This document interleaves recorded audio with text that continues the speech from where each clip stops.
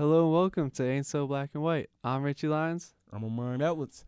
Let's get into it. So today, guys, we have a very special guest for you guys.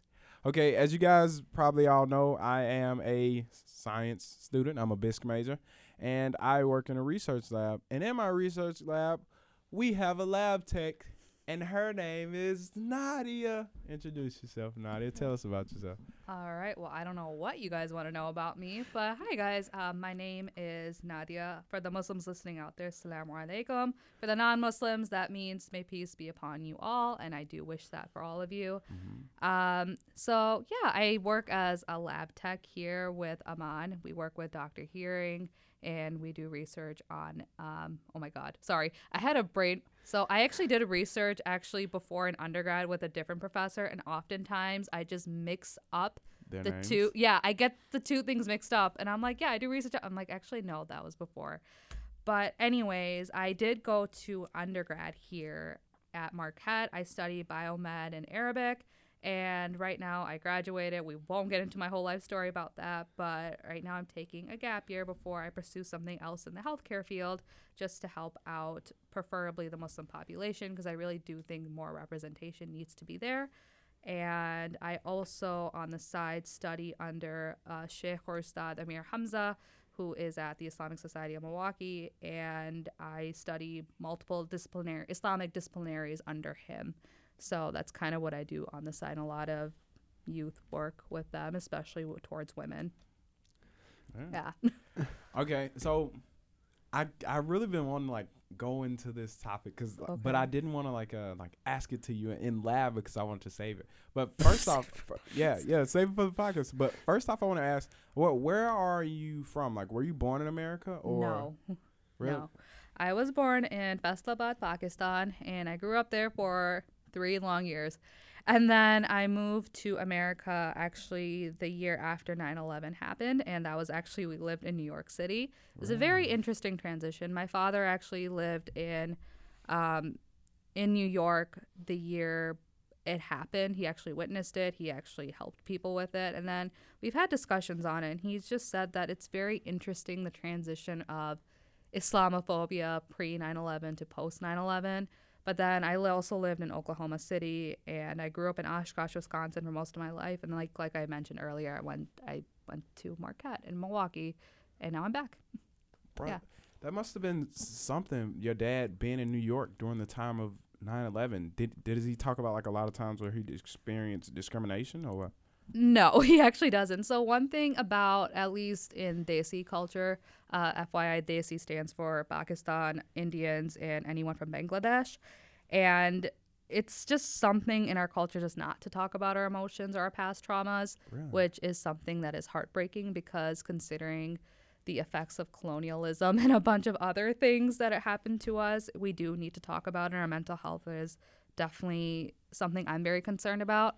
And with my father, he never really talked about anything, and he still doesn't, because to him, it's like, I'm not a snowflake. I don't need to talk about my feelings.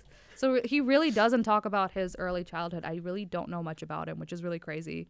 Wait, is he like actively in your life? Yes, he is. Really? Yeah. And you don't know much about him? Not his early childhood. No, I don't. Same thing with my mom. They just don't talk about it. It's not very common. If you ask about it, will they just say I won't talk about it? Or? They'll just say, we don't want to burden you with our struggles. Really? Yeah. Do they think that they'll like make you like probably mental? Because I feel like learning about slavery for me like really put me like, I feel like before I learned about slavery I was like this innocent child, but like once I learned about slavery, it put this like burden on me and like kind of changed my view.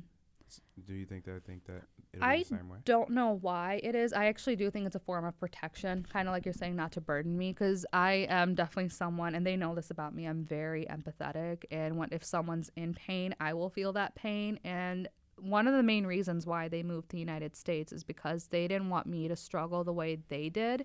And it's actually true. I don't struggle the way that they do, but the disconnect I realized with my parents and other first or second generation Muslims that are living in America is that we have different struggles than our parents did. But sometimes our parents, like, because it might not be so it might not be manifested in the same way that they experienced it. They don't count it as a struggle. Like for my dad, I know some things about him. Like he was at a point where he was getting like food from garbage and like scavenging for things like that.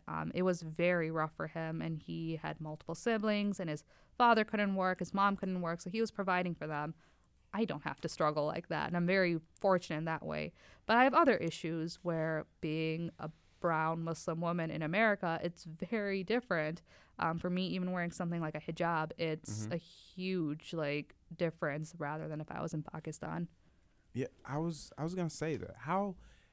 What are some of the, since it's Women's Month, God, and you know where you wanted to kick off our you're actually our first female guest that we've ever. That's not ever. entirely true. Wait, Both our wait. moms were on. I'm talking about single guests.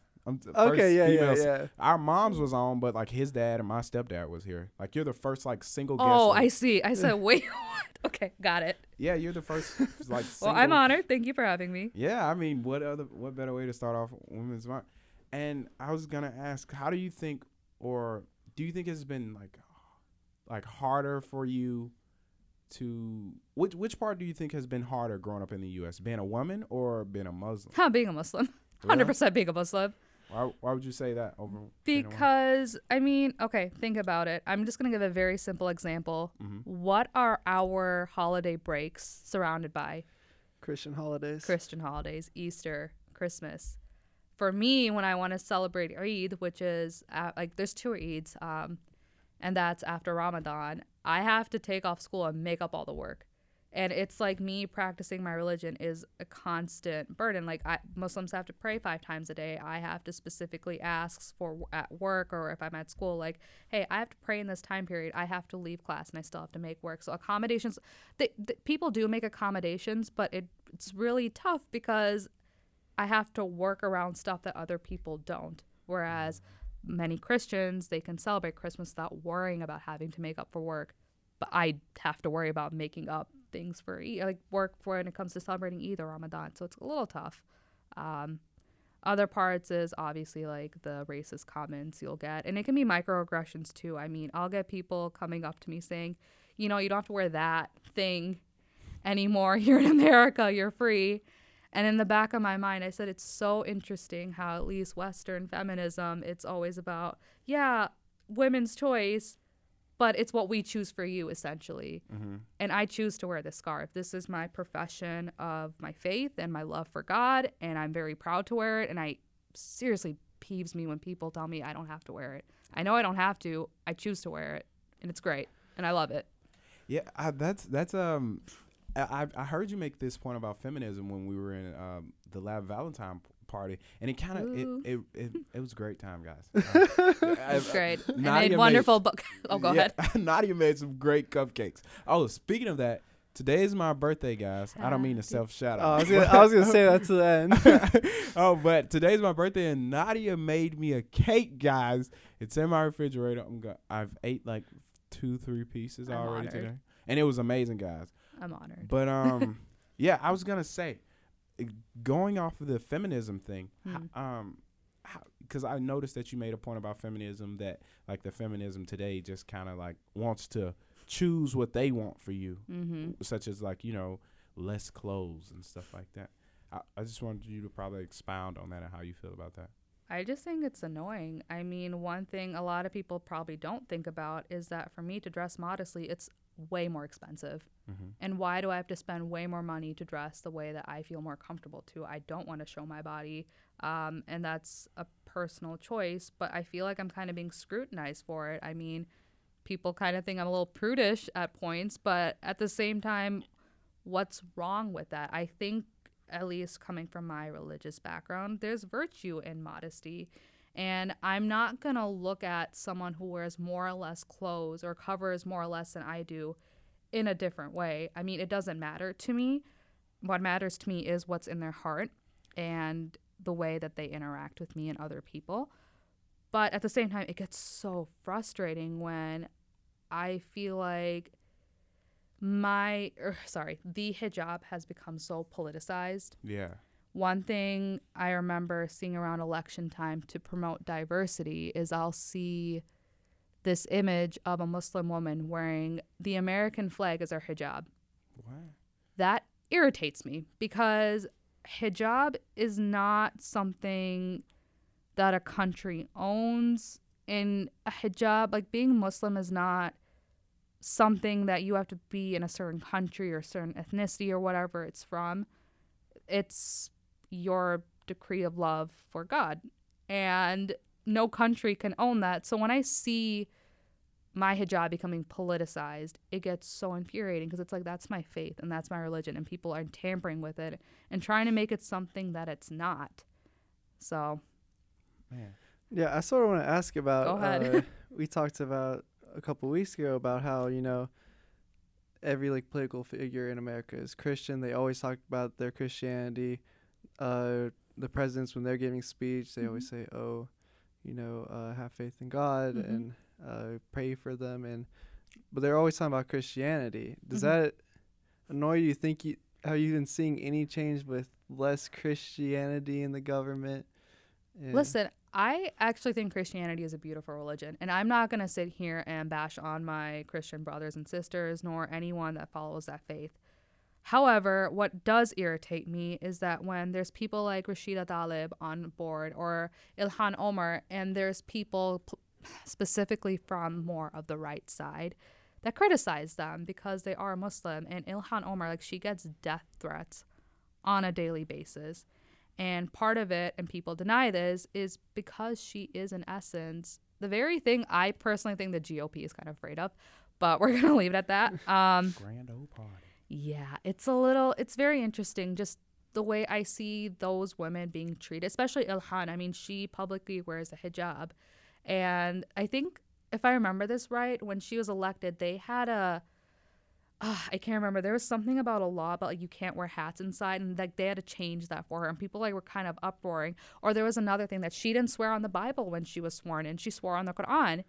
And people are like, you have to swear on the Bible. And then I can't remember which newscast it was on, but they're like, Sounds like CNN. I mean, No, it sounds was like Fox. Fox, yeah. it might be, but then Sounds just it's like like, Fox. no, she can. I mean, it's a profession of her faith. Like there's parts of the Bible I believe, sure, but I'm not going to swear on it because that is not my main belief system. It is the Quran. And if I were to be sworn in office, which God forbid I was, because I cannot work in politics, I don't have the patience for it, I'm going to be swearing on the Quran. But it's so interesting where it just seems like practicing our faith just seems like a struggle.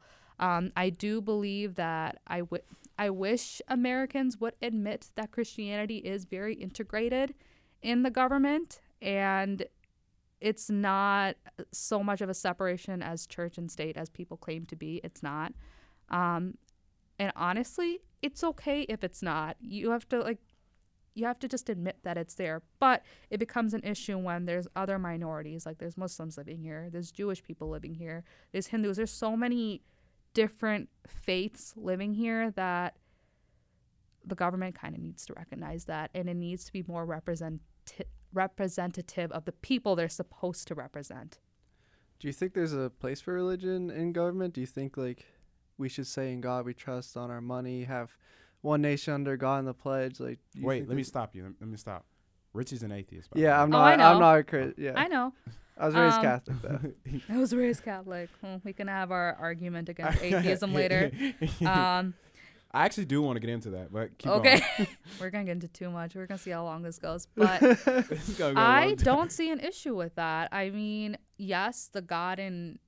Sorry, Aman, but I don't agree in the Christian version of God where it's the Father, Son, Holy Spirit. I don't agree with Not that. all Christians believe that. I know, It's a, but it's a a major. majority. Yeah, it's a major Christian belief. Many people believe that, but I don't believe that. I personally just believe that Jesus was just another prophet. He was a man. He was given divine just revelations. Yeah. But He was born a virgin of Mary. Yeah, it's Yeah. in the Quran.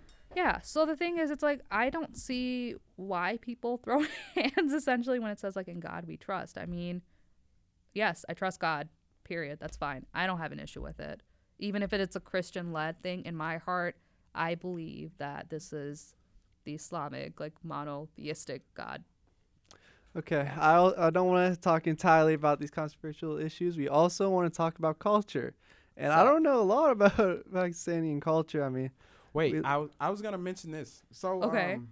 yeah, we can go into the culture thing, But the first thing I was gonna mention is this is what I was saying that you'll be happy for me about. Okay. So in my international politics class, I was having to watch just like right before I came here, like documentaries about the India-Pakistan conflict, and it was so interesting that you mentioned that you're from Pakistan and then you got family from Bangladesh, now Bangladesh, which used to. Oh wait, what did you say about Bangladesh? I said that Oh. when you refer to someone who is called Desi, it refers to Ah. people from yeah. the areas of Pakistan, India, and Bangladesh. Okay. I might have relatives there. I don't know. Well, I could. oh, sorry for misquoting. It's okay. But yeah, and I was just learning about that. And what's the little small area called? Kashmir. Kashmir. Yeah, and yeah, that's what I was just gonna say. I was gonna also ask, did your this is what led to the question. Did your parents come to America because they lived close to Kashmir, or did they? No, my parents came to America because they believed in the American dream that is dead. Sorry. I had to have that in parentheses. Sorry. But no, it wasn't, as far as I'm concerned or my knowledge, they came here because they wanted their children to have futures and be able to work and not be in Pakistan, where it's a little more difficult and the culture is a little different over there in terms of a lot of things, actually. But So I always hear about Women's Month, guys. Excuse me, sorry. I always hear about Women's Month. I mean Pakistan women. Dang, I'm stuttering. it's okay. And how they're less what's the word? Less privileged as the Western woman. And because I don't know much about what it's like to be a woman in Pakistan. And I know like in Muslim, I think it's like a thing where a woman can't go out without a man or something like that. What? I have no idea. So please educate me on that. I can, but the one thing I'm going to say is that I grew up in Pakistan for a very limited amount of time. So I actually don't think it's a good idea to ask me because I can't do it justice, because I lived there for a short amount of time and I was very young. And you'd have a better time asking someone who lived there. But what I can say is that, yes, in some, and actually many Islamic countries, or quote unquote Islamically led countries, I'm doing air quotes right now, because I personally, when I look at the modern day governments that are on here, none of them embody what Islam truly represents. I can get on that side tangent later. But yes, it is a ruling for women's safety that it's better for her to travel with a man who is related to her. It's called her mahram. Typically, that is her father, her husband, her brother. And it's not because she's being oppressed. It's actually just for her safety. And I'm sure, at least I'm a woman, I do feel safer if I am with a guy, because I know if, God forbid, something were to happen to me, a guy is probably more likely to defend me more than I can defend myself. Unfortunately, that is just the way of the world. Oh, the feminists, the liberal feminists. Because I also learned that there are different types of feminists. I did not know that until like a few weeks ago. Yeah, but go ahead. Yeah, okay. So I want to I want to learn some about the traditions and cultures of Pakistan, because we learned a little bit about Indian culture. I know they're close by, but I feel like it's definitely very there's similar. definitely a lot of difference. It's very similar. I mean, what do you want to know? Because it's such a hard topic for me just to get into. What are some like traditions? Like, what are your favorite traditions? I feel like, for example, so one of I the was things. like, I need help here, guys. I'll give you up. So for one example, Avi, when he was on, he told us about this tradition where everyone wears white, and then they throw the colors and stuff on Oh, each Holy? other. I think it's called Holy. And then The celebration of color. Yeah. yeah, does Pakistan have like any traditions like that? Like, you know, like especially like a lot of times it's tied to religion. Like, for example, like the Catholics just did. I see. Okay. Yeah. So, yeah, during Ramadan, I mean, people tend to work a little less. Everyone's fasting from sunrise to sunset. Yes, we can't even drink water, just to get that clarified for everybody. And at the end, there is a celebration called Eid, and that's when people are off. Everyone's celebrating. They're wearing these beautiful clothes, and then we actually sacrifice goats or whatever that we have, and we feed the poor with it. So that is one tradition that we have, and that is more religious based. Yeah. Man, I was gonna say, how have you held on to your faith? Cause so I just became a Christian, actually a year ago, y'all. Right? just like a year ago. Welcome, brother. Yeah, and before that, I probably wouldn't have told nobody this, but I was very atheist minded, and still every now and then I might tend to lead in that way, depending on how I'm feeling that morning, But my question is, how have you held on to your faith, knowing that you're like in a science? Well, you went to college. You went through college. So you think religion and science clash against each other? No. So I was watching. Do you know Neil deGrasse Tyson? I do. So he did like this thing, and like a poll, and 7%. I do not think religion and science clash. I watch the apologetics videos like all day long. I just watched. I can't remember the Muslim guy's name, but he did a debate against like Alex O'Connor. He's like a famous YouTube atheist. His name is Cosmic Skeptic on YouTube. Okay. I like watching atheists, but Okay. But my question is, how have you held on to your faith, considering that you went through like college and like a science based? So it's very curriculum? interesting. I think the more I study science, the more I believe in God. That's actually the basic answer I can give you. That's the basic answer I can give you. I actually have the same view. Like I have the same view. The more I'm in class, the more, like for example, in my anatomy lab and where we're dissecting bodies, and I'm figuring out how. I'm sorry, guys. I don't mean to bring up the intelligent design argument, but it just like it kind of pushes you towards that way when you look at how designed it is, and then atheists was obviously bring in flaws and stuff like that. How do you go against atheism? Like what are things that like keep you away from it? Because I feel like obviously we all, well, I don't know about you, but like sometimes I doubt whether I believe what I believe. Like I don't even know whether I believe sometimes. So there's multiple ways I can go about this. If we want to go the scientific angle, we can. If we want to go to the moral angle, we can. If we want to go to the conscientious angle, we can. Y'all pick, because these are very long arguments. I guess I'll start off with the more science-based stuff. So yeah, I study science, and the one thing I love about my religion is that the first word that was discovered to Prophet Muhammad, peace be upon him, it was the word Iqra. Iqra means to read, recite. And from that, we're told the first words of revelation in Islam, we're actually told to read in the name of our Lord, who has created man, who has created the pen. And it just shows that Islam actually tells us to go out and explore the world. In the Quran, when you read multiple passages, God's telling us, like, do not look at the sky, do not look at the animals, do not look at this. He's literally telling us to go explore. I think that's sorry to cut you off. It's okay. But in Deuteronomy, in the book of Deuteronomy, it talks about when you look in the sky and see the stars, do not be enticed to bow down and start worshiping them. Oh, For interesting. the Lord has made these things. That's beautiful. I I didn't know that was in there. Yeah, it's in Deuteronomy, the Old Testament book. Yeah. So the thing about Islam is that it has no issues with science. Actually, there is some verses, which I am going to try to find it if I can.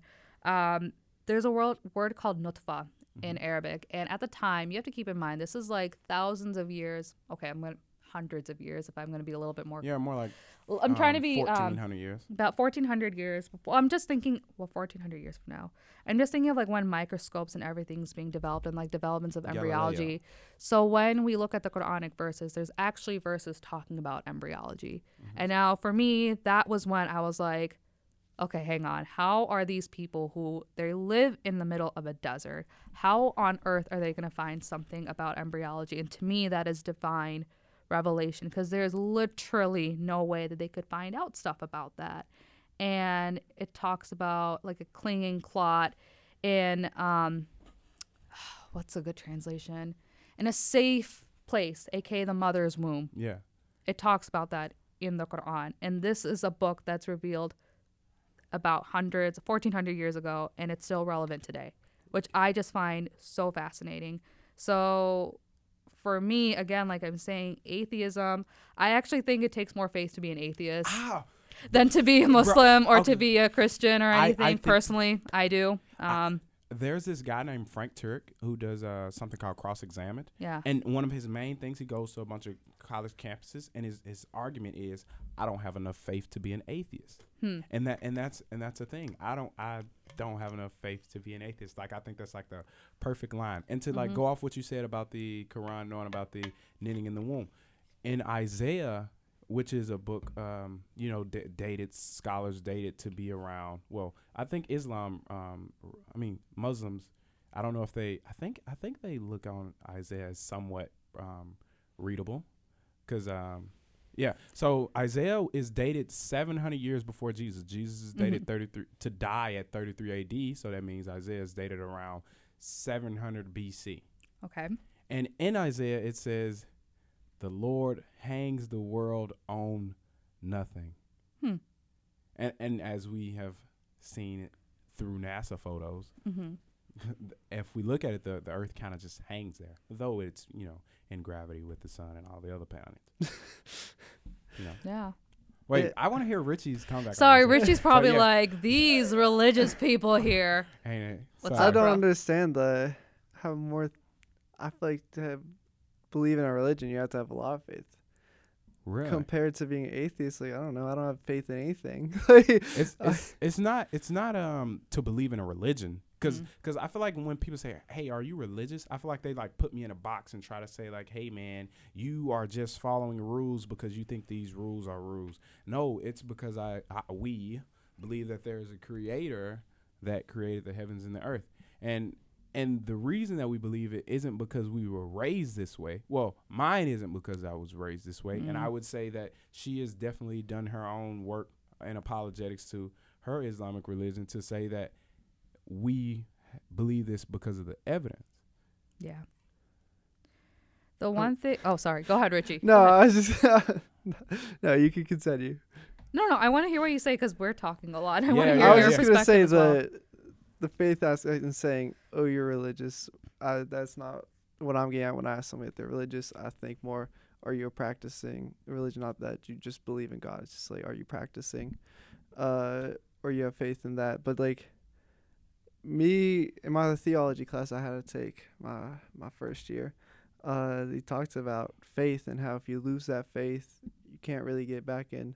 Being religious, you need to have faith in something because you can't ever fully prove there's a God. Are you sure?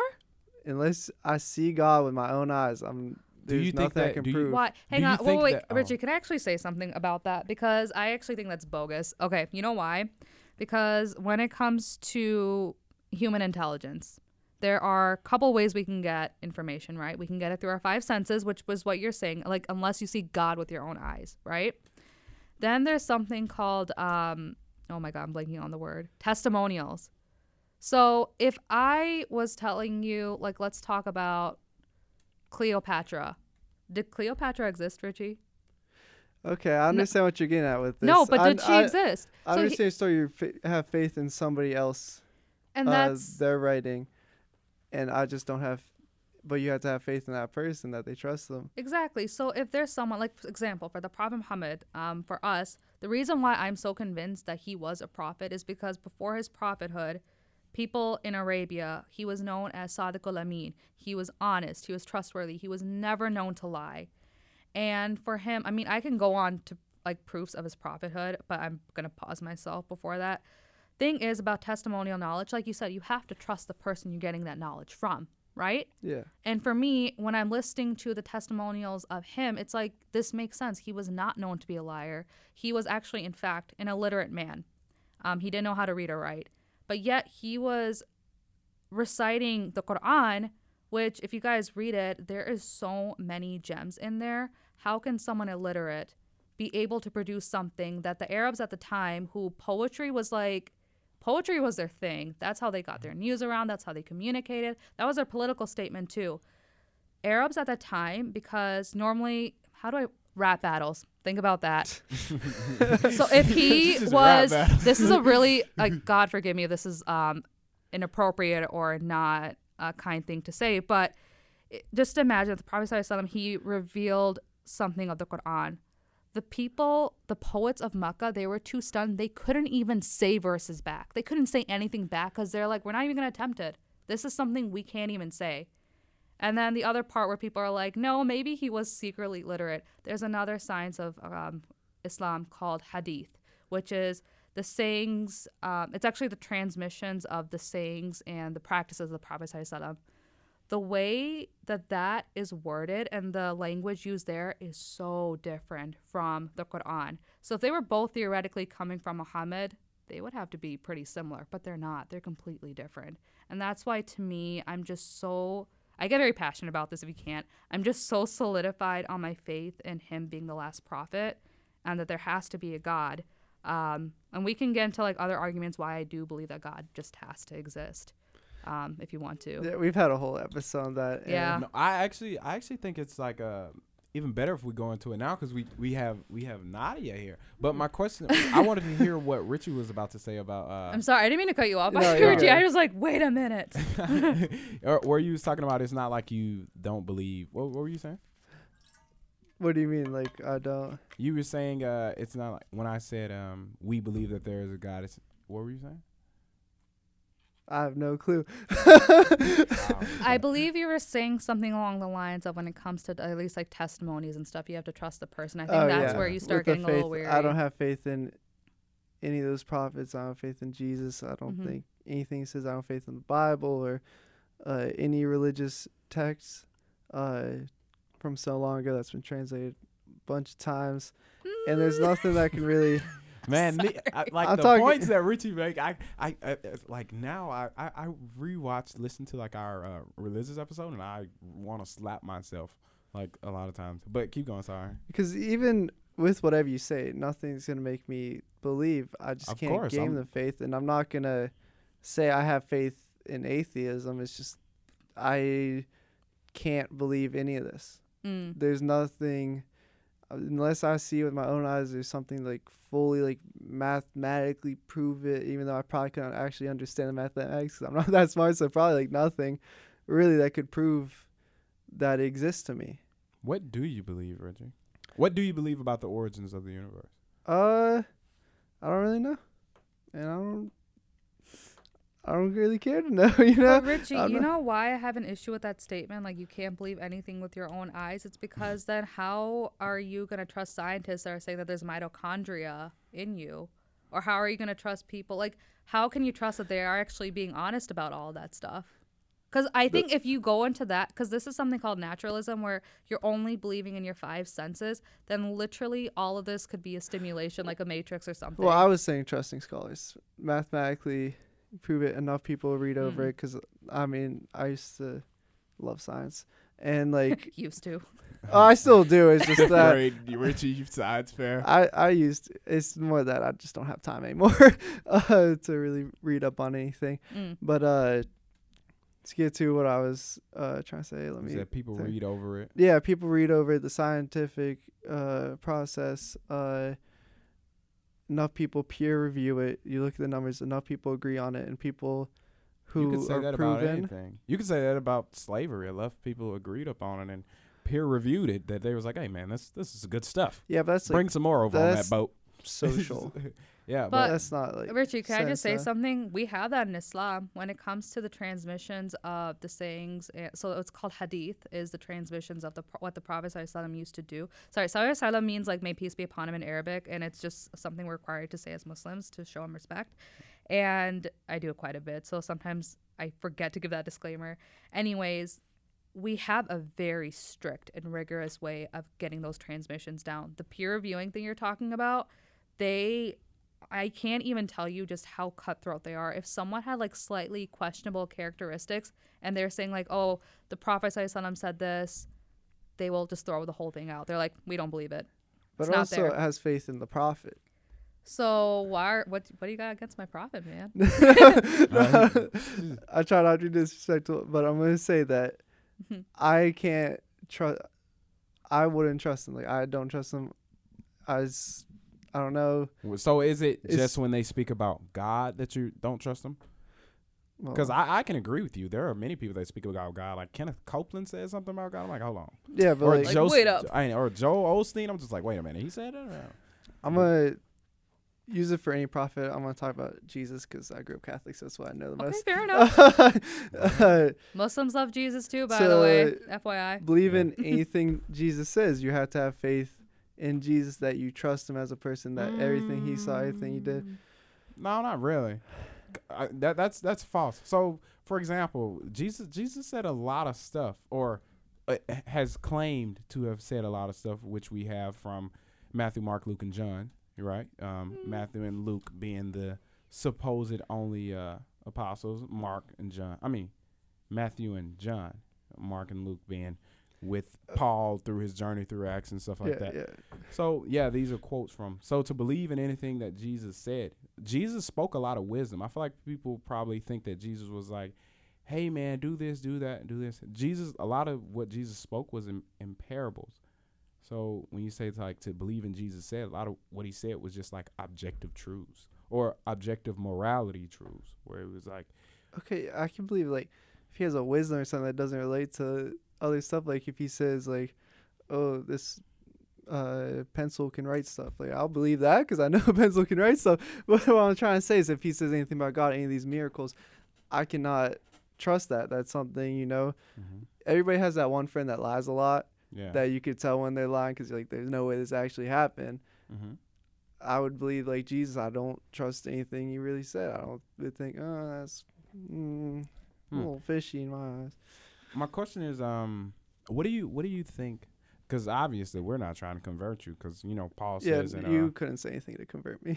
yeah, I mean, of course not. No one has ever converted anyone. People may have falsely followed something, but like as Paul states in 1 Corinthians, he says, I might plant the seed, Barnabas might come and water, but ultimately it's God who gives the growth. So ultimately, whatever we saying doesn't actually convert you. It's the Lord who changes your heart. But Well, wait, I want to, Master, you said the Lord changes your heart. mm-hmm. We talked one time and you said that we talked about free will, because I mentioned free will, and saying, do you think you have free will? God makes every decision for you because everything's part of his plan. Wait, what? You mentioned, I said, do you think like we can make decisions on our own? Or it's like everything's part of God's plan. Everything that happens is because of God. Okay, So now would me not being religious, is that part of God's plan? Like, okay, so now we're getting into something called Calvinism versus Arminianism. We have the famous John Calvin, and my boy, I can't remember his first name, Arminian. And so basically Calvinist believes that you can't act outside of God's of God's plan. I don't know if there's like a debate, a discussion about that is Muslim. In terms of what? In terms of free will versus. Oh, yeah, there is. Is there really? Yeah, there is. I didn't know that. So for us, we believe that, yeah, humans have free will. And that's why we are, like, if you look at us versus animals, we're more rational. We have that, and that is God's gift to us. Whereas we also believe in angels, and we believe they do have they have their own, like, likes and preferences, but overall they actually don't have a free will. They just worship God. That's what they were designed to do. What makes humans more special is that they get the choice to worship God or not. That is our test when we're in this world. And we believe that every human does have a free will. Now, to kind of get into, we do have a belief that, yes, God knows everything. He knows what's happened in the past. He knows what's happening right now. And he knows what's going to happen in the future. He knows that I'm sitting here right now being a very practicing Muslim. And my friend Richie here is like, nah, bro, I don't believe that. Which is like... Yeah, it's fine. Yeah. Well, I'm here to convert everyone. No, I'm not. That is not my goal. But here's the thing, is that what we believe is that God is not going to change the hearts of a person that doesn't want to believe. If they're not going to believe in the first place, that he's not even going to change your heart. It's something that you're going to want from the inside, and then he'll lead you to the change to do that. So it's something that, it's a dynamic thing. There's something in Islam, like when we refer to God, there's different words. Because English, I'm sorry, it's such a boring language, y'all. Like, it's so boring. There's an example, because sometimes I think humans, we're very selfish. When we think of God, we're always thinking about, what does God do for me? Yeah, what can we get from And that God? word actually, when we look at the word, it's called Rab. Rab means a caretaker, someone who provides for you, someone who takes care of you. And that's typically the image that we have for God. But then in Islam, when we take, it's called the Shahada, like our declaration of faith. We say, La ilaha. When you look at the word ilah, that means someone who is worthy of being worshipped, someone that you need to worship. So in other words, ilah encompasses what are you doing for God in terms of your worship. And that's why in the Shahada, we don't say the word Rabb, the caretaker. We say the word ilah, which means someone who deserves and like demands basically your worship. Wait. Okay. So you're saying that God demands your worship? Yeah, absolutely. Wait, I'm not wait, going to wait. sugarcoat that. I was just trying to clarify because I was Yeah. saying, like, then you bring in the argument, like, oh, all these bad things, how could God let this happen? If this happens, then wouldn't you think a lot of people fall out of faith just because they're like he doesn't deserve my worship because all this stuff going on? Or I think how your life's been? Yeah, I think when people try to bring in so that common problem is called the problem of pain. My boy C.S. Lewis got a whole book about it. It's great. Y'all should check it out. The problem of pain is very like I could go for hours on the problem of pain, but I'll shorten it up.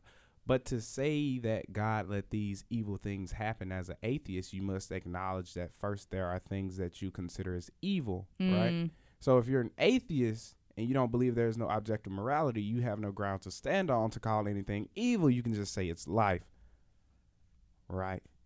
You only have grounds to stand on to call something evil if you believe that there is an objective morality, because you can't use your subjective morality to call something evil, because what's evil here may not be evil there. For example, But you're the one calling it evil, so you're using subject no matter what. But it can be different for people, like place to place. Like what I can consider evil can be something that's good for someone else. Like eugenics, for example. Like I'm obviously against it, but Hitler had no problem with it. My girl Margaret Sanger But I was didn't either. talking about people losing faith because of this, and people are going to make decisions subjectively based on what they have experienced. Of always. Course. And I think that's definitely a hard part to get over when it's like in your faith. Like that's probably a hard thing. For example, Paul talks about this in Romans 9.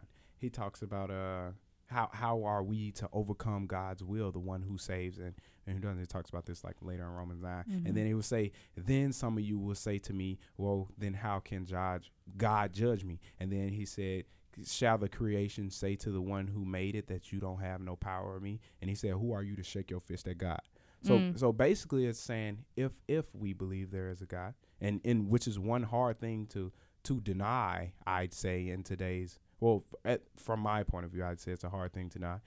If we believe that there is a God, he is God. He created the universe. So why does my subjective personal opinion matter out of all the billions of people that have lived when it comes to things that he allows to happen? Because if it happens, I mean, the Lord knew it was going to happen. And the other part I just kind of want to add on is that often when we times about, and when I say this, I'm trying to say this as compassionately and empathetically as I can, because I personally am someone who has been through a lot of hardships. And I know that, and actually the very interesting thing is that because of the hardships I went through, I became a lot closer to God. And it's because, here's the thing, before we put God on trial, one, we kind of have to look at ourselves. That's one. Number two, when we look at the problem of evil, we get very emotional about it. But it's not a question of intelligence, though. That's the thing. It's like we get so emotional about it. But just like Aman said, that if you are going to say like this is wrong or this is like evil, if we're looking at a place where God doesn't exist, that we're all just biological accidents, then who cares, actually? Yeah, like it doesn't matter. We're just, if that is true, then it doesn't matter what our rational subjective point. I shouldn't care about killing animals. I shouldn't care about raping babies.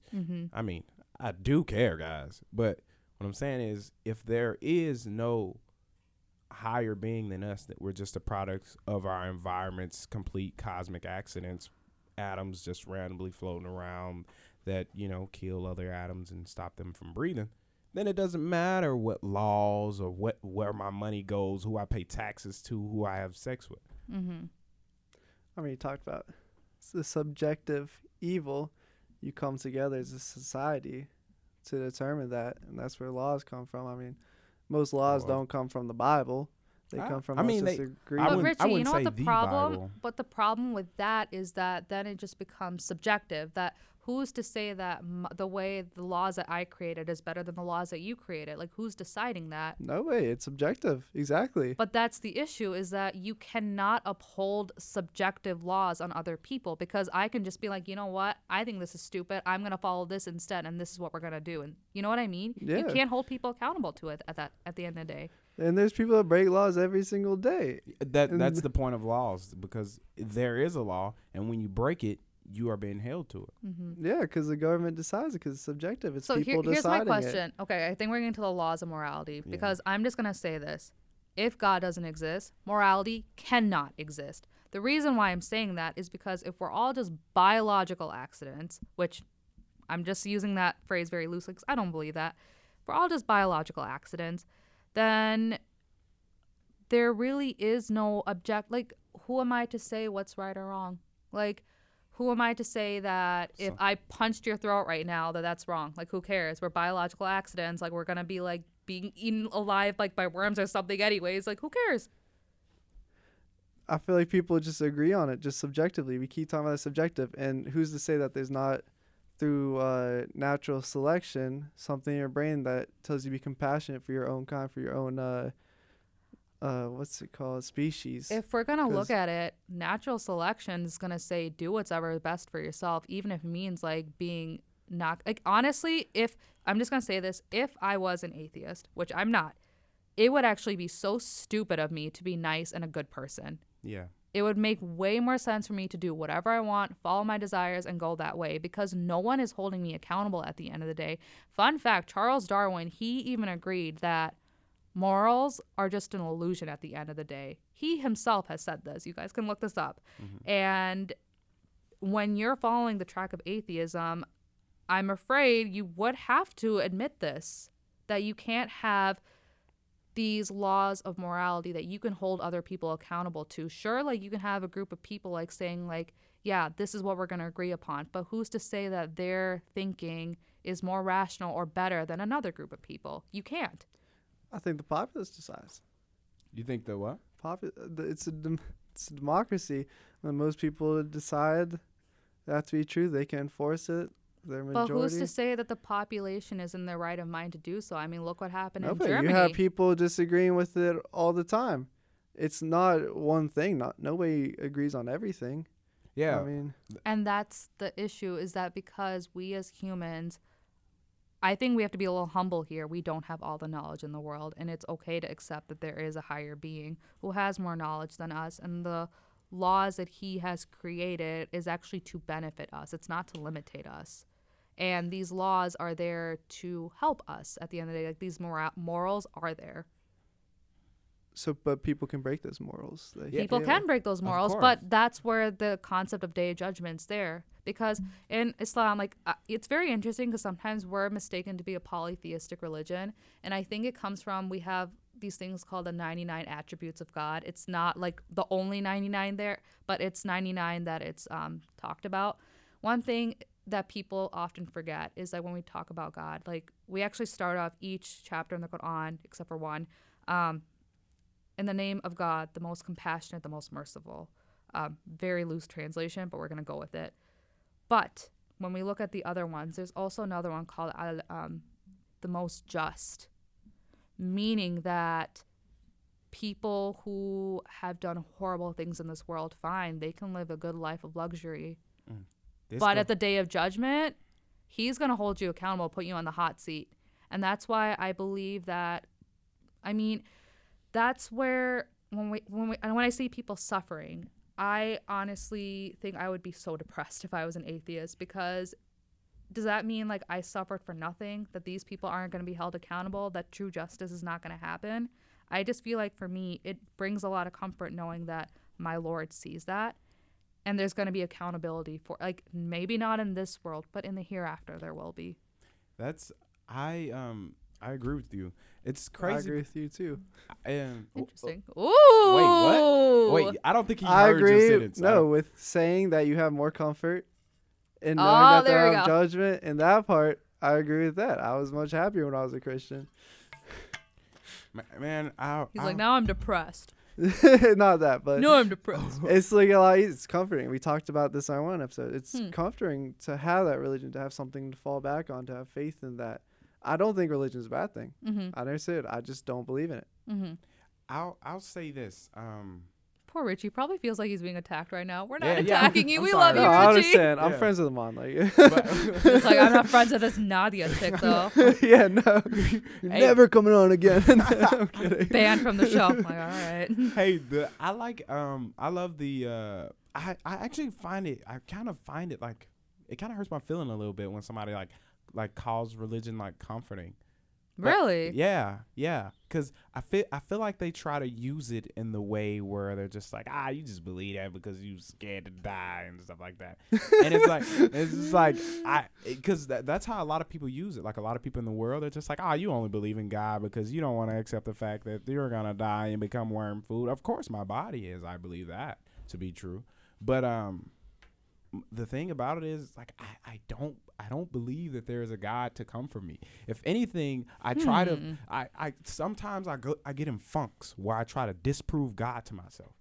I try, but I'm yet to succeed, God. I get in funks because as the scriptures say, the spirit is willing, but the flesh is weak. And as we know, I go to college. I'm a male and a straight male at that. And it's just like it gets hard sometimes, and you try to disprove and justify your actions sometimes, and you just can't. And then just like sometimes where it's like I get in a funk, and then I'll like listen to like a sermon or something, or I'll read like.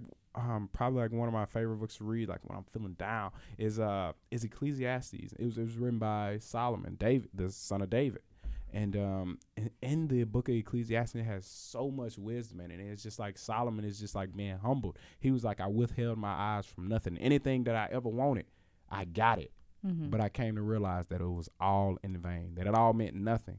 He said, even a living dog is better than a dead lion. And he kind of went off that to, a lion is kind of at a higher position than a dog. But, to live is to be a great thing. And he also states in Ecclesiastes that the same fate that overtakes a fool overtake the wise also. And it's just like, it's just so crazy, brother. Like I feel like the parts where I like drift off and get in my funks about like struggling with temptation, it's when I'm not reading. Actually, I think it comes when I start to drift away and not read the Bible and stuff like that. But maybe we should get you Quran and you can start reading that too. I actually do read the Quran. Like which translation? Sorry, I have to bring it up. Yeah, I have no idea what the name of the translation is, but I don't read it like actively. But a lot of times I'll be like, I wonder what the Quran says about this, or I'll watch like I think his name is like I don't know his name, but I watch him on YouTube sometimes. And then also like a guy named Acts 17 Apologetics on YouTube. He's a Christian, but he has a lot of Muslim friends, and they always like talk and debate. And I just find that stuff pretty cool. Yeah. Man. Wait, bro. We didn't win in so much of a tangent of off into this religious thing that I wanted to ask what are your plans for the future in terms of your life? My life? Oh, putting me in the hot seat. That's fine. So for the longest time, I actually thought I was going to be a doctor and I was going to go to med school and do it all. But then I realized I really want a family. And I actually have a very close friend. She's like my sister, and I spend a lot of time with her. And so this is really hard for me to talk about, but no, it's okay. I don't mind. I think it's important to be vulnerable because that's how other people open up and realize that they're not alone in the struggles that they're going through.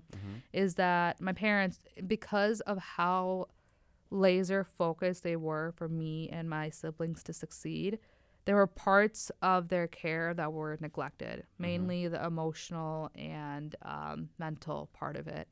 And I don't want to do that to my kids. I think mental health is so important, and to be present with your children, not just staring at your phone or like the television, but actually being there with your kids. That's something I realized I value.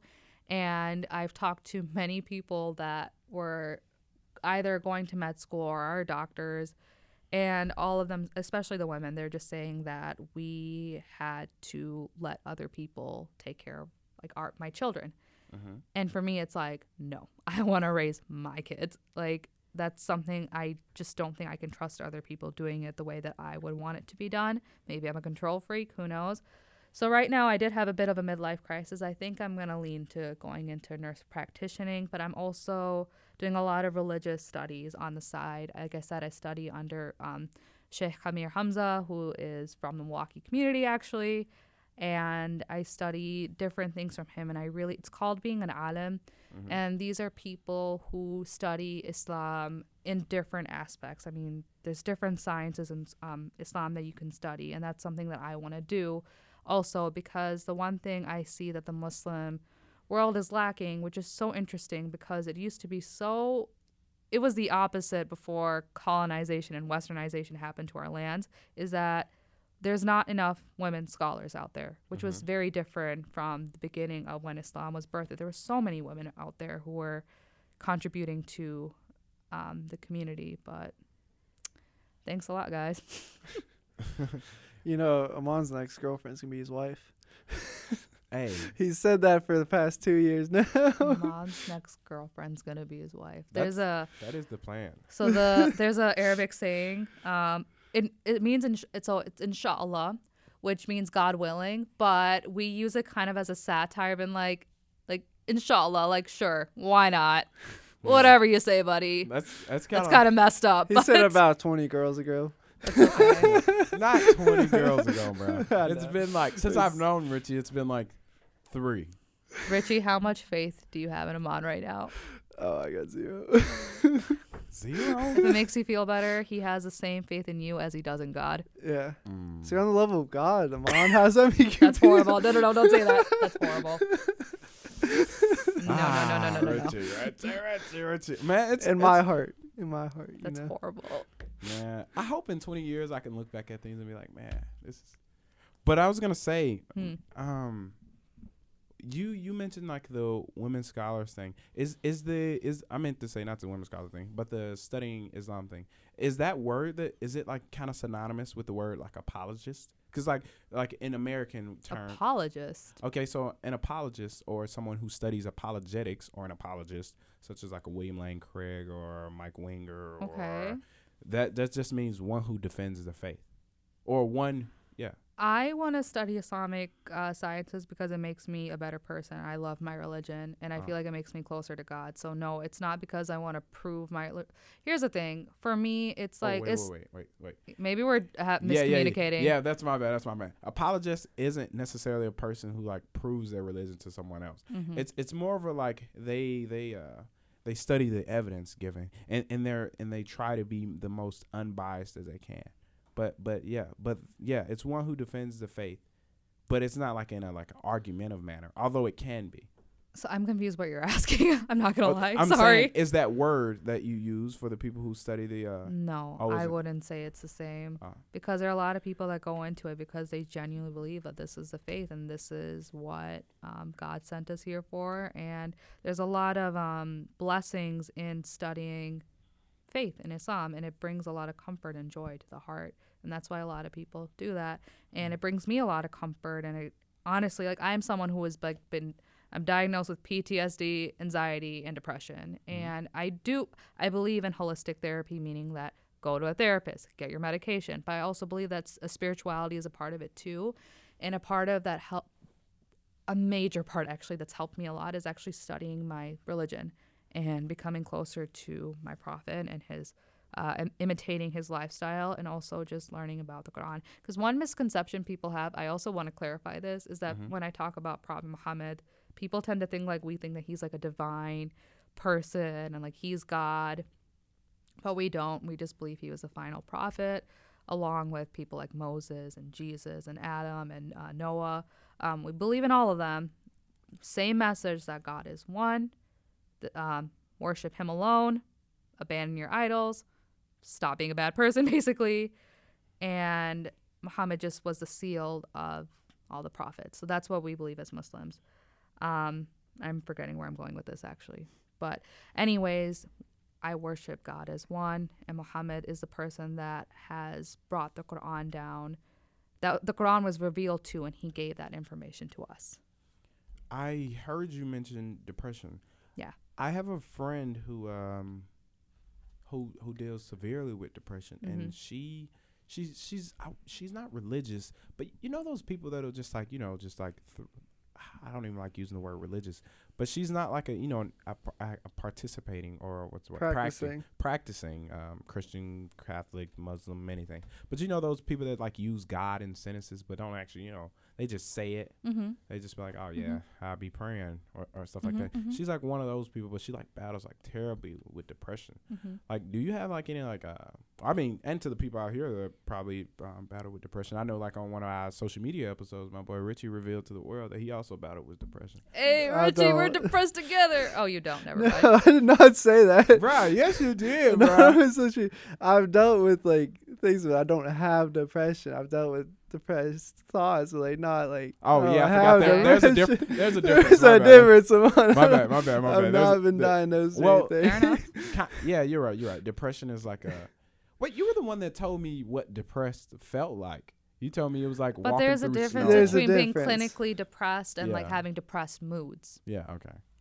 Yeah. So what would be My advice. yeah, some advice? What would be some advice that you would give to someone who wasn't like because Who wasn't Muslim? or any like practicing religion? What would be advice that you'd give them? Because like Go see a therapist, please, because you absolutely need to. I mean, that's one thing that's helped me quite a bit, because a lot of, at least depression, it comes from just not having good self-worth or things that happen in your past or traumas that's happened to your past. That it's, at least for me, this is what has happened, is that there are so many things I went through in my past that are so painful that I just brushed it aside. And now if you, like, I'm a biology, like I studied bio, and there's something called transgenerational trauma, and our bodies interact with things that happen to us. And the way that we react to stress actually affects our bodies too. And I can go on like this whole like methylation, demethylation thing, but I'm not going to. But basically, if we don't deal with stress the right way, not only are we affected long term, but our children are affected long term, our grandchildren are affected long term, and it's actually really scary. So for me, actually, for the longest time, because I had issues of like, I didn't even think like I was worth being taken care of, honestly. And the only reason why I got help was because I'm thinking, if I have children or if I have a grandchild, I don't want them to suffer this disease of anxiety and depression because I didn't choose to take care of myself. That's how I started off. Another thing is, I would say, make sure you're surrounded with a good group of friends that want the best for you, and that you have that safe, non-judgmental space to talk to them. But remember, your friends are not your therapist. Please, that's a huge thing. And another part is just practice mindfulness. I think one thing, and I want to hear Richie's and your thoughts, Aman, on this, is that I just feel like we live in a time where we're just so hyper-connected. We're always on our phones. We're always on social media. We're always interacting with people, that we don't know how to be alone with our thoughts. And it's very uncomfortable for us to be alone with our thoughts. And I think slowly getting into that, being comfortable with who you are and enjoying your own company, because right now I think most of us are strangers to ourselves. And that's where those depressive and anxious thoughts hit. But once you get to know yourself and truly like really love yourself and like, yeah, I'm great, and actually mean that, I think that's where we can start shifting towards a more positive and a more healthy mindset. yeah. I mean, I'll let Richie go first because I have a tangent about this. Yeah, no, I liked what you said about being alone with your own thoughts, because like, there's been times in my life where I can't fall asleep without drowning out everything with music or something. And then being hyper connected with social media is another thing. Is that you see, we talked about this in our social media episode, how you see everybody's life, you see how great it is, you don't see their whole life, you only see the best parts. Highlight reel. And yeah, you have to live up, like if you watch a basketball player's highlight reel, like you think like, I don't know, Malik Beasley's like the best basketball player of all time, but he's not even close to that. I doubt anybody here knows who that is, but he's Nope. He's on the Timberwolves. But yeah, and if you see that, you can't live up to that. You can't live up to those highlights, but you have that expectation too, because that's all you see. Yeah, like that toxic positivity. I hate that. One thing, there is a doctor. He is the head of emotional intelligence at oh my gosh, Stanford or Harvard, one of the two. Are you talking about like Either one's good. oh well, I'm probably thinking of like somebody like one of my friends told me about like Robert Sapolsky. No, it's not him. So his name is Mark. Oh my God, now I'm blanking on his last name. Okay, it'll come to me. He wrote a book. It's called Permission to Feel. And the issue right now I'm seeing is that people are not giving themselves permission to feel sad. It's like if I literally came, like if Aman came to me, it's like, hey, Nadia, how are you doing? And I just looked at him and I'm like, I'm feeling glum. He would probably look at me being like, what the hell? Like, why are you telling me this right now? It's just because I feel like people are not comfortable talking about how they're actually feeling. Someone can just say, I'm good, I'm fine. And we're just like, okay, that's cool, great, move on. And we don't even allow ourselves to let ourselves like understand like, how am I feeling? We don't want to even label it or even feel the emotions that we are. And that's where a lot of just this depressive and anxious thoughts happen, because our bodies and our brains need to feel those stuff, because like our bodies are here to help us, provide for us. They're trying to tell you something. So for me, for examples, I had very severe anxiety and depression, and I ignored it for a long time. And what my body decided to do, because I was being stupid and I was not listening to them, is I actually just collapsed in the middle of work and I had a concussion. And I got up and then I was seeing a neurologist and I was like, there has to be something wrong in the scans or something, like get a CT scan or something, Grey's Anatomy, whatever. Anyways, and he looked at me. He's like, Nadia. And I'm like, yeah. He's like, you have to deal with what's going on internally. And I'm like, well, what do you mean? I also had a history of chronic migraines, and he's saying you are feeling so much and you're not giving yourself, he didn't say this, but I'm going to include it, permission to feel, that your body and your brain's like, you know what, this dummy's not listening, so we're going to make her collapse. So she'll actually listen and address this.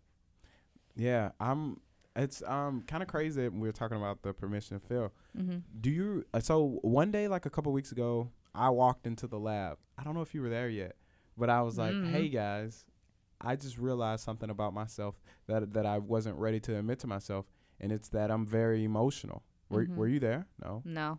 Yeah, so that was something that's kind of cool that you brought up permission to feel, because like for the longest time I felt like I am numb to a lot of things. I feel like I'm numb to a lot of things because of the environment that I grew up in, and growing up in like, in a black community where like you don't know if your homeboy is gonna be at school the next day because he might have got shot or something like that, and it becomes so normal to you that like now, like when I hear about that, like I'm becoming more sympathetic to it because I haven't been around it for the past 2 years.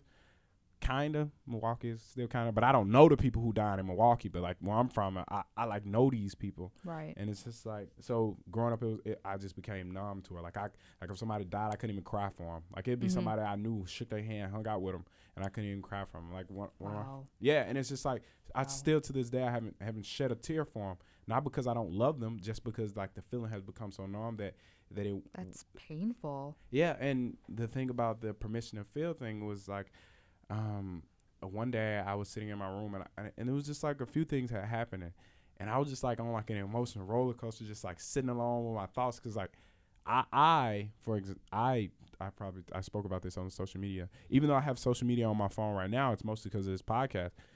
I like hate social media.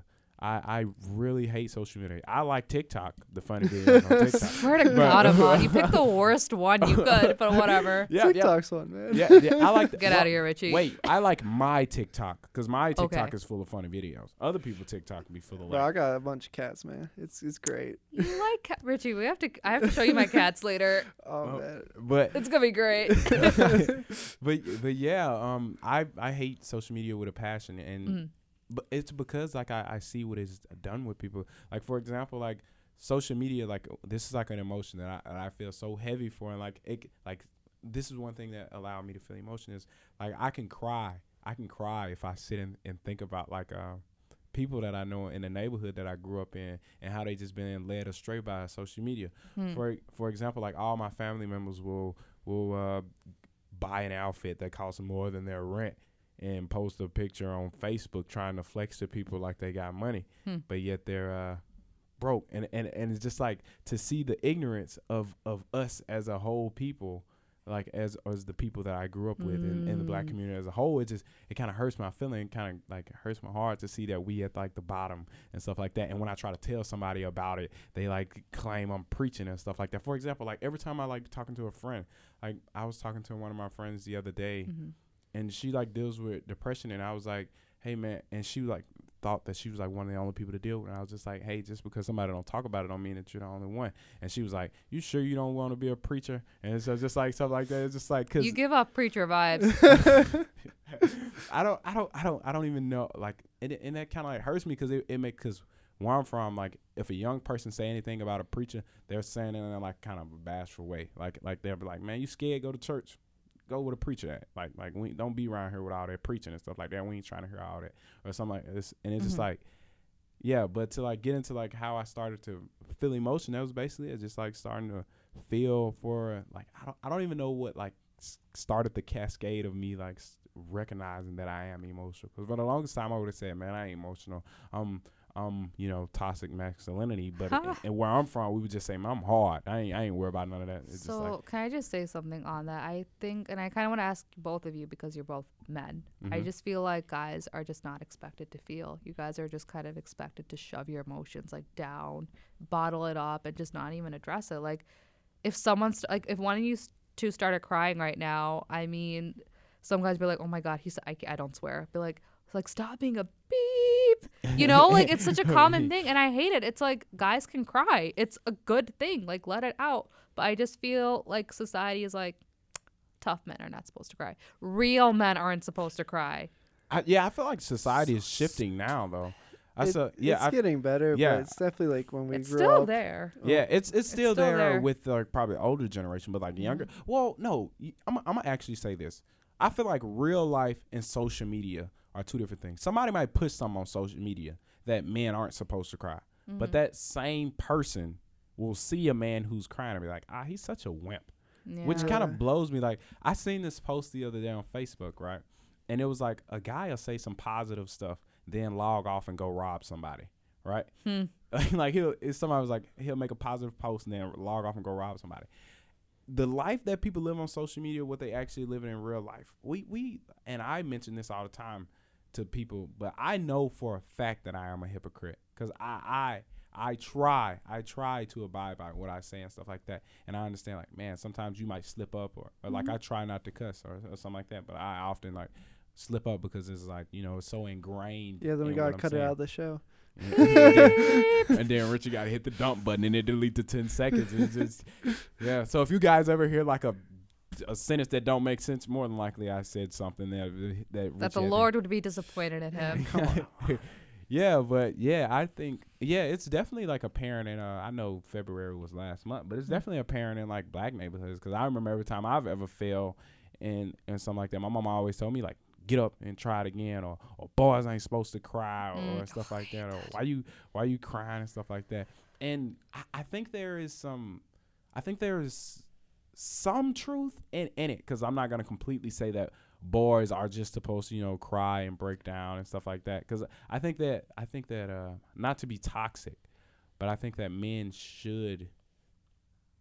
This is very probably problematic. Toxic masculinity. But I do think that men should be just probably a tad bit less, you know, sensitive than a woman. Because I feel like What do you mean by sensitive?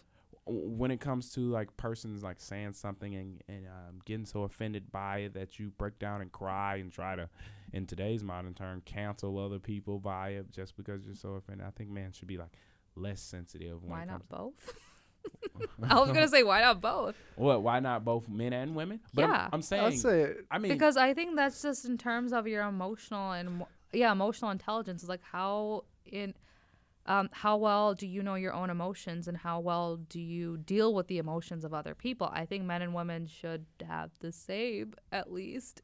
No. Well, or at least for accountability wise, I believe that. Well, I think less should be of both, but I'm saying if I had to compare the two, I think men should be less sensitive than women. I would say that just because men are probably more violent.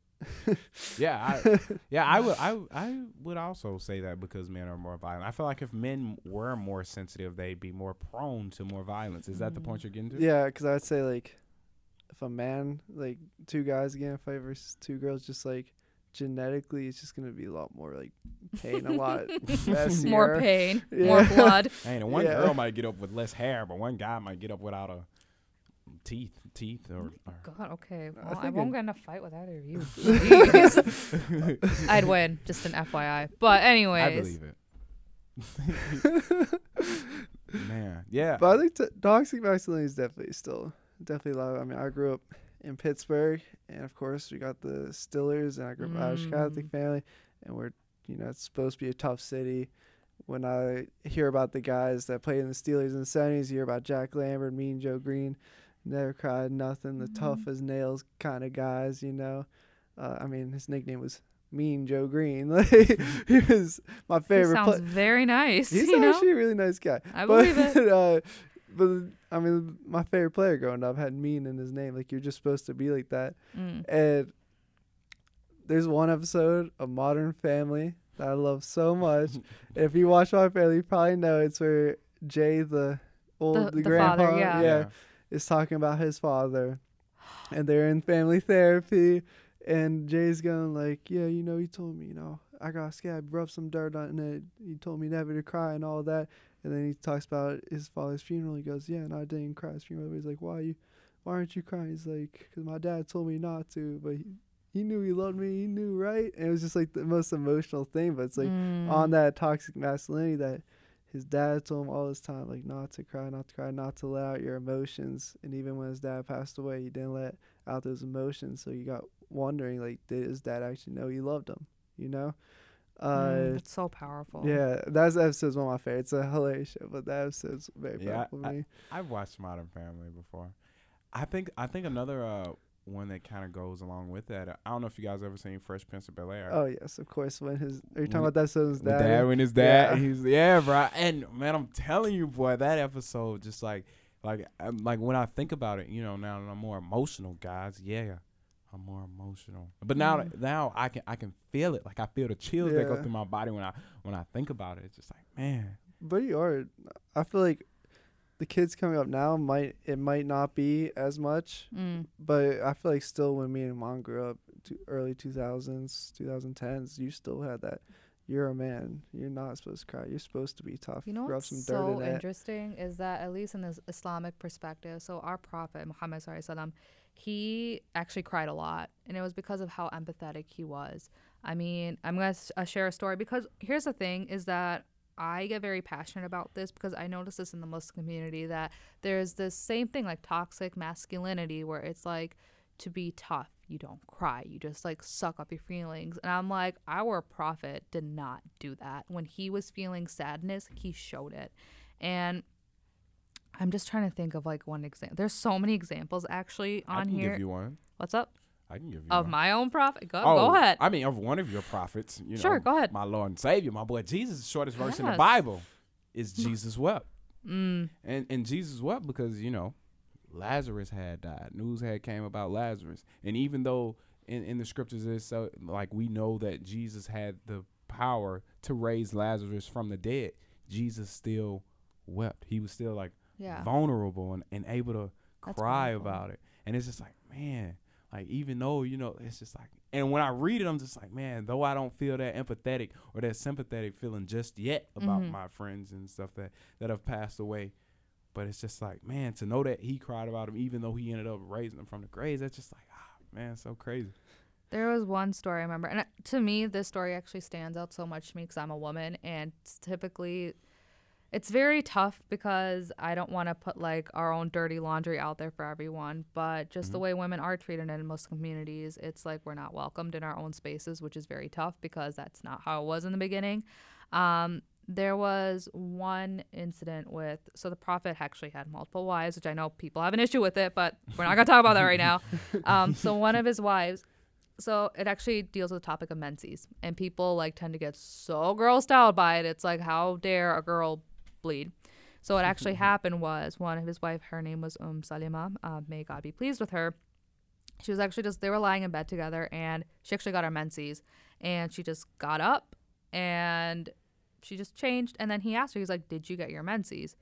And she said, yeah. And then he's like, okay. So he hugged her and he still lied back down. The reason why I'm mentioning this very specifically, why it stands out to me so much, is because there's so many like wisdoms we can take from this. One, he like doesn't say like, oh, did you get that, thing? He actually called it for what it is instead of being like, ew, that's gross. Two, like he still like comforted her, like saying like, no, I still want you here. And like, I still want to be with you. And I just think that is just such like a powerful way to make her feel important in a moment where she might feel vulnerable.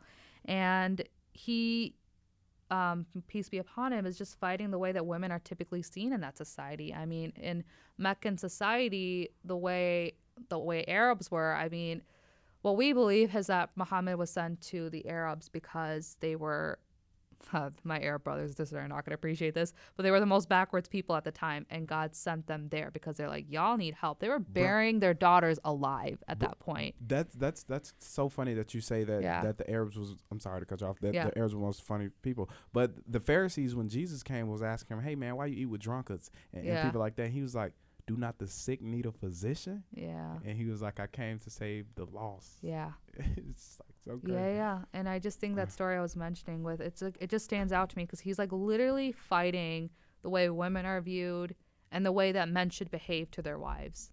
All in that one simple incident. And I'm like, wow. I think that's what stands out to me when it comes to emotional intelligence. It's like, I actually led a book club on this. If you guys want a really good book to learn about the emotional and moral intelligence of Muhammad, peace be upon him, there's a book from Sheikh Mikael Smith. It's called With the Heart in Mind. Such a powerful book. You don't need to be a Muslim to read it, by the way. You could, I really think you can extract lessons from there on how to be a more emotionally and just a more emotionally available person, and also apply morality to it, because there are people who are emotionally intelligent, but they can use that to manipulate people, and that's where the morality side comes in. I wanted to, I don't mean to get too personal, but I remember you saying that you were going through a midlife crisis because you wanted I go through multiple midlife crises like 5 times a day, guys, just letting you know. You're 20 now, Mon. You're about to come up on that. Oh, yes. Unless I might die at 40, then I'm already here. But my question was, you was talking about how you wanted to start a family. How do Muslims go about? So you want to ask the controversial questions, huh? Yeah, because I remember talking to one of my friends. She's Indian. Yeah. She's from North India. She's a light skin. Oh. So okay. Don't know why that was relevant, but okay. We talked about this in an earlier episode. Not Avi though. Another friend, and she was. Oh yeah, I've mentioned this. But her parents met through a newspaper ad, and they were. Yeah, it's common practice. So Islamically, here's the thing. You need the consent of the man and the woman to get married. No woman or man can be married against their will. That is strictly forbidden. There's a difference between forced marriage and arranged marriage. Forced marriage is exactly what it sounds like. Someone's being married to someone against their will, and that's often what Muslims are being depicted as, which is not true. It is so bad. It's so frowned upon. No. What we do believe is that marriages, there's 2 things required from a marriage, basically, is that you have what's called a nikah, which is essentially, you could just say the wedding, essentially. Like, it's like, okay, these people are man and wife, they can do whatever they want, they can be alone, it's fine. And then you have the wedding reception, which is called the walima, and that's like made known to public for everyone. Now, the way a man and a woman, we can't date, obviously, and when oh my bad, sorry. No, it's okay.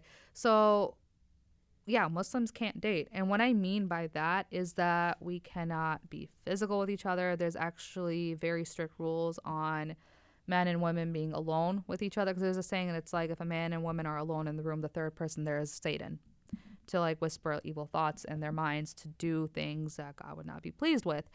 And we actually encourage marrying young, because God also, he created us with desires, and he knows his creation well, and that's why he said get married young and do it so you can like get your physical relief, essentially.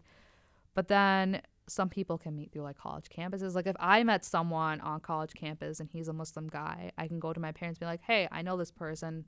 And traditionally what would happen is my parents would reach out to his parents, and like we would talk monitored, and if we like each other, then we get married. If we don't, then we just kind of move on, and that's it. I mean, I know it's a very out there thing because especially with how dating works nowadays, where people are like, no, I just make my own decisions. But marriage is a very community-based thing, actually, in our religion. And I actually think that's a good thing because that's protection for both. I think especially for the woman and also the husband. Yeah, I definitely agree with that. But I was going to say, how does that work if, like, so I know a lot of people that were, that lost their parents. Like, one of my friends, lost his parents. Like, how would that work if you met a guy that didn't have any parents? I just think it's very different case to case, and I'm not a sheikh or a scholar, so I'm actually going to refrain from answering that because I don't have the right to actually answer that question. Oh, yeah, you good. Wait, so now I want to get a little bit more personal.